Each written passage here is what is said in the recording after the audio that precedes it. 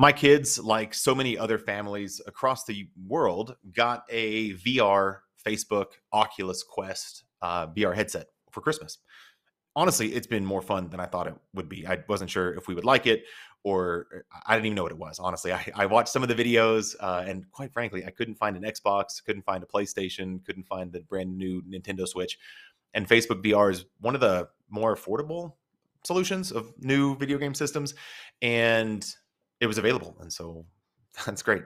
The greatest ability is availability, as I like to say. So it was available, and we got one, and it's been a ton of fun. My wife's played it a little bit. I've played it more than I thought that I would, and my kids totally love it. And one of the games that they like is called Robo Recall. I think that's what it's called. And the point of the game is that it's set in the future, and there's all these awesome human assistant robots, and they have like a virus has infected them, and so it's a really fun game where you have to now dismantle or recall all these robots. So you grab them and you smash their heads together and you decommission the robots, right? That's the point of the game. And it made me think about the future of robotics and AI and how it might affect our marketing. A year or two ago, we got a robot vacuum. It was our first robot in our house. You know, you flip the thing on and it goes in every corner and vacuums up the basement. We thought it'd be great. It's a little bit loud, a little bit expensive, and currently it is sitting unplugged over in a corner of our basement behind our small mini fridge in our basement. And the reason is if you turn your back on this robot for, I don't know, 6 minutes, it'll get stuck under a chair, stuck on a power cord, stuck under the couch, stuck under a table. It'll get stuck somewhere. And it's a comforting notion that it's not going to become self-aware anytime soon and kill us in our sleep, right? It's not going to do that. So between my son's robot fighting game and this dumb, like literal dumb, like the opposite of smart, I have a dumb robot vacuum cleaner sitting decommissioned in the corner of our basement. I wanted to talk a little bit about the rise of AI copywriting, AI tools out there.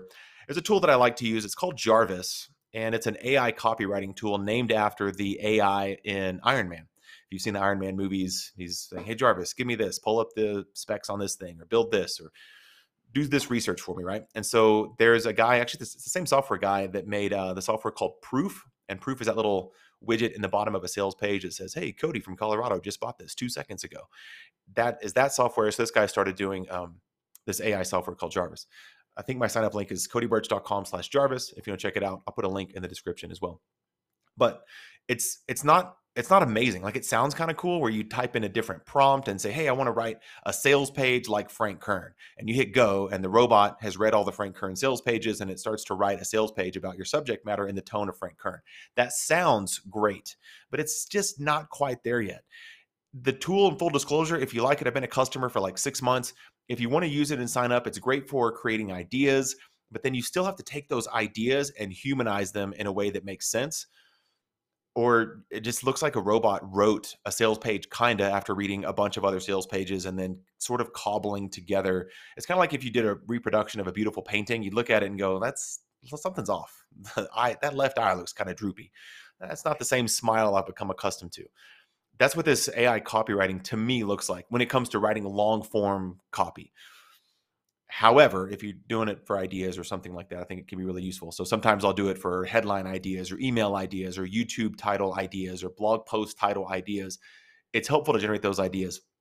But I got to say, there's nothing yet that beats long form content written by a human. It can be assisted by AI. And that's probably in Jarvis's disclosure. Like, they probably would recommend that you partner up with Jarvis, you partner up with an AI writing tool to write better emails or write a little bit faster.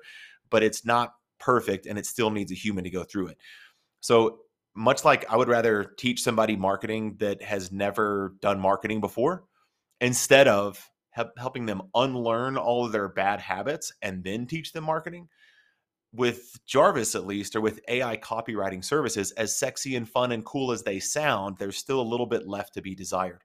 So I don't think we're there yet. I wouldn't be worried about a robot rewriting your ads better than you could, or rewriting your landing page better than you could, unless you're just an awful writer, because then you have to go through it line by line and say, that doesn't make sense. I get what they were trying to say, sort of. It just doesn't sound like a human wrote it. And the other little caveat to this, and why I'm not super concerned about AI taking our jobs yet, at least in terms of online marketing, or in terms of, I guess, content creation, is the idea of plagiarism. Sometimes I'll read stuff and it's like, that looks like exactly pulled from one of my competitors or one of my mentors or a person I follow on the internet. In fact, it has their name in it. So there's tools and safeguards in place to be able to rewrite that stuff. The point of this episode is not to just dump on AI writing assistants. There's lots on AppSumo. I see a new one every day, it seems like, because people can plug into the AI machine learning network better than ever before. I learned about it a bit at a conference I was at in December, that we're now on version 3 of AI, where version 1 was they read like a bunch of books, but version 3 is like the robots read the whole internet of everything that's ever been published. And they're now using that to inform their machine learning to create language patterns and speech patterns around that, but you still got to tweak it. So the best use for something like Jarvis, if you want an AI writing tool, is go in there and get ideas, get headline ideas. If you want to use maybe the outline creator to say, hey, like I want to write a blog post about this subject matter, I'll fill in the words, but help me brainstorm topic ideas or the best way to make a good clickbait sounding headline. People will click on the blog, and then help me outline it with headlines, H2s, H3s, those different tags along the way. And then there is a way where you can put in a bunch of your own data and it can write the summary for you. Now, I wish, or the outro, the intro paragraph, it's okay. The outro paragraph is okay too. I wish I could, click a button and say, hey, once a day for the rest of my life, write a keyword dense SEO article about online marketing to grow my traffic on my website. And it's not there yet. It's not there yet. So kind of like that robot vacuum I've got stuffed in the corner, unplugged and not doing any good.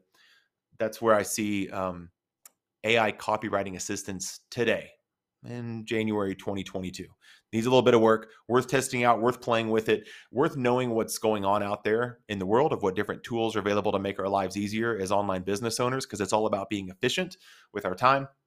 While we help a lot of people, if we can save time with our marketing efforts, batching our content, writing campaigns ahead of time, helping, get other templates. I sell lots of templates. I use lots of templates. I don't do a lot in my business completely from scratch, but AI is not there yet. So hope you enjoyed this episode, a little bit of behind the scenes of how I'm using AI, how I'm not using AI, what I'm thinking about, what I'm worried about, what I'm not worried about, and I hope it was useful to you, and I'll see you in the next episode. Thanks for listening to the Cody Builds a Business podcast. If you enjoyed this episode, don't forget to subscribe. And if you want to help spread the word, please leave a 5-star review and tell your friends to subscribe. We're available on Apple Podcasts, Spotify, and wherever else you listen to podcasts.